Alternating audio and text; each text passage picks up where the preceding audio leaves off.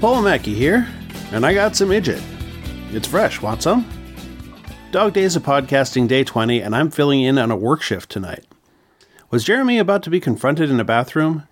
In this one, we turn back into Minnesota, Belgrade, Minnesota, near the Crow River, just a short drive from Crow Lake. It's a crow.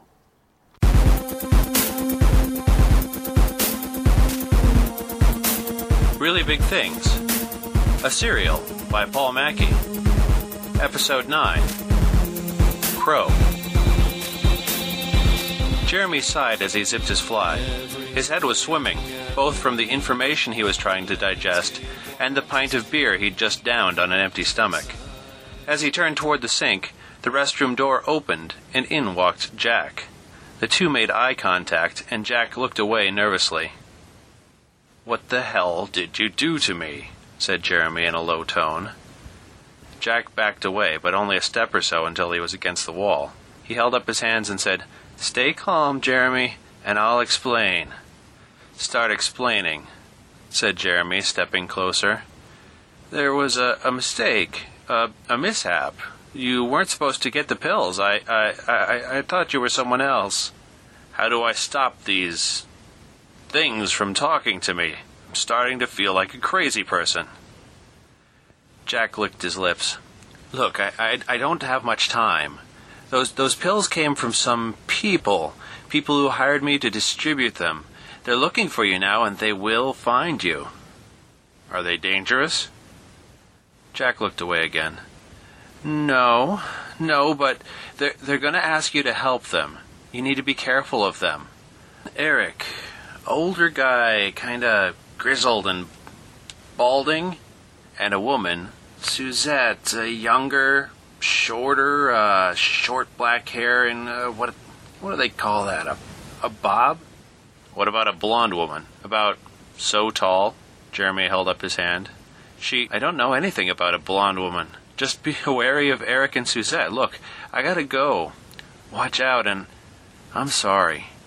Jack turned quickly and left. Jeremy started to follow him, then sighed, went to the basin and washed his hands. Everybody's sorry. Chris turned around part way and looked to the restroom door. Jeremy was taking his time, poor guy. He pulled the baggie out of his pocket and rolled the pill between his fingers. That first year of school. Days of sleeping late, blowing off classes that were way too easy. Geology 101 rocks for jocks. Physics 101, mysteries of the sky. General education as a temporary mate. Plenty of time to pick something later. For now, what's happening tonight? How good is that herb? Bong's cashed. Scrape that resin. Where's a keg? Don't mind if I do. Hey, pass it over. Got any X? Couple of these and you'll go all nice night. Fat rail. What's this cut with? Drywall plaster? The good times. Now, success of sorts. Rent's due. How much of an advance? Hit the road. What percentage of expenses? Track the mileage. How's my favorite brother? Middle of North Dakota? Just get him away for a while. Nothing. I'm fine. Whatever. Fuck off. Impulsively, Chris tore a hole in the baggie, popped the pill in his mouth, and washed it down with some ice water. He flagged down the waitress, ordered a second beer for Jeremy and one for himself. Let's see what kind of trouble we can roust up in Jamestown tonight, thought Chris. I'll just say, look, Jeremy, I'm your shoebox. Jeremy sat back down in the booth. Chris said, "Look, what do you know about Wyckoff?" interrupted Jeremy. Chris blinked for a second, mentally shifting gears. "Well, for starters, if you were interested in Wyckoff, you should have mentioned it in Darwin. We were a lot closer then." "What's in Wyckoff?" "They call it Ed's Museum sometimes. Basically, an old pack rat never threw away his stuff. Then he died, and instead of just scooping it all into a dumpster, some of the ladies in town organized a bunch of it, and now people can go look at it." "You said it's far away?" "Pretty far. A lot closer to the twine ball." "Jeremy, there's something—" No, I don't want you to tell me anything else tonight. I've had enough. We're headed for bed. You're going to take me to Wyckoff. You owe me." "Okay," said Chris. "Not sure why I'm doing this. I mean, I normally leave my sister's relationship troubles to her." It was now mid-morning, and Chris was driving them back down I-94 in Minnesota. "Well, maybe that's worth considering next time she asks you to sideline her soon-to-be ex." Chris sighed. What had been a momentary load off his conscience the previous night was turning into a load full of grumpy from his main supplier. Chris turned on his blinker and pulled the car onto the next exit ramp. "Where are you going?" asked Jeremy. I'm going to drop by the Giant Crow in Belgrade. I may as well get some work done while I'm doing my penance. Jeremy grumbled but said nothing. Soon, out in the middle of nowhere, they were standing beneath a giant crow perched on a branch. Jeremy stood with his hands in his pockets, resolved not to say anything for fear the crow would want to add to the conversation.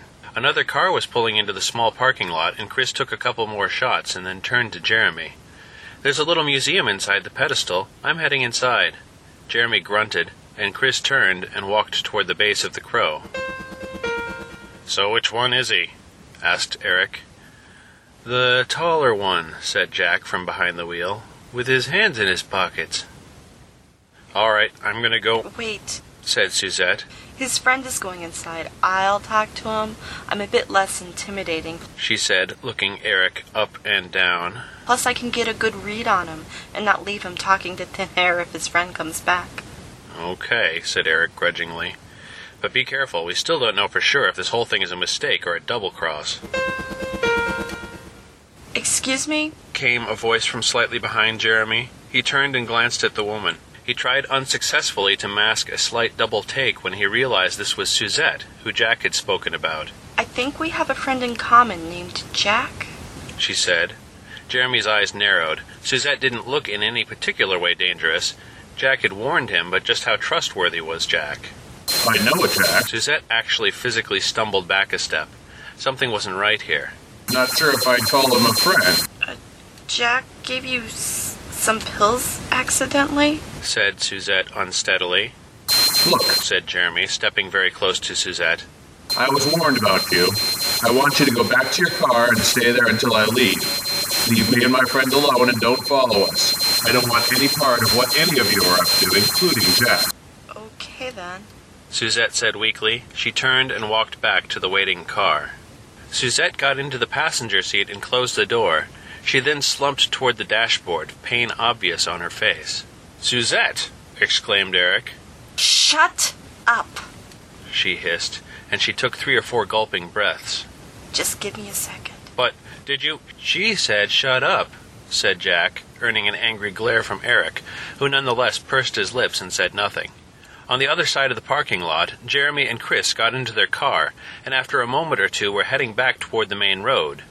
Suzette sighed, her breathing now a lot closer to normal, and got back out of the car. Jack and Eric followed. She walked over near the crow and called up to it. Hello? Were you paying attention to the guy I was just talking to? The guy who was just here? I kind of wanted to eat him. Eric's eyebrows narrowed. But you don't actually eat. Still, he smelled like food to me. Suzette turned to Eric. Something's wrong with that guy. I could barely get a read on him. Some kind of interference. I never seen anything like it. It's like he's distorted. Did he say anything? Asked Eric. Not really. Just stay away and don't bother. Fat chance of that, growled Eric. We should probably be careful, said Jack, but Eric was already turning toward the car.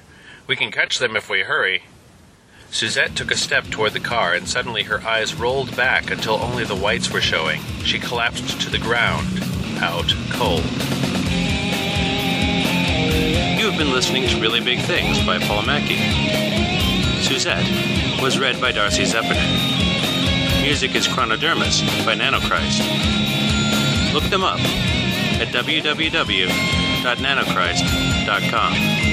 Please send comments and feedback to reallyBigThings@gmail.com.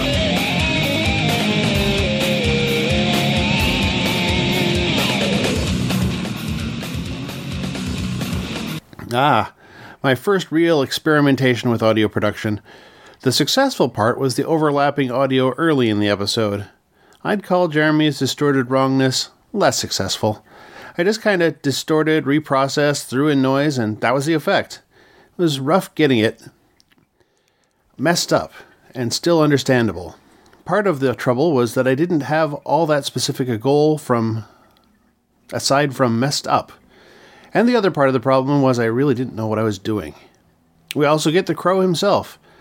I'm sad to say I had tried to get the late Joe Murphy on a good day, but his illness was progressing faster at that point than I really knew about.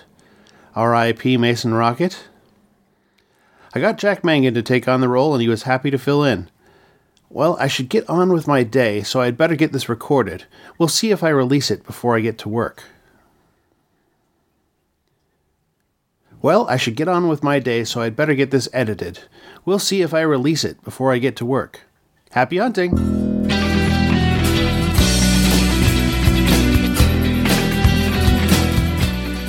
You have been listening to the One Idjit's Thoughts On podcast, produced by Paul Mackey in association with QuadrupleZ.com. Theme music is Too Good by Jack Mangan and is used by permission from him. If you would like to hear other podcasts by me, you might try the Ghostlight podcast, a completed introcast about the TV series Slings and Arrows, or Idjitcast, an introcast for the TV series Supernatural. Both can be found on fine podcasting listening software everywhere or at QuadrupleZ.com.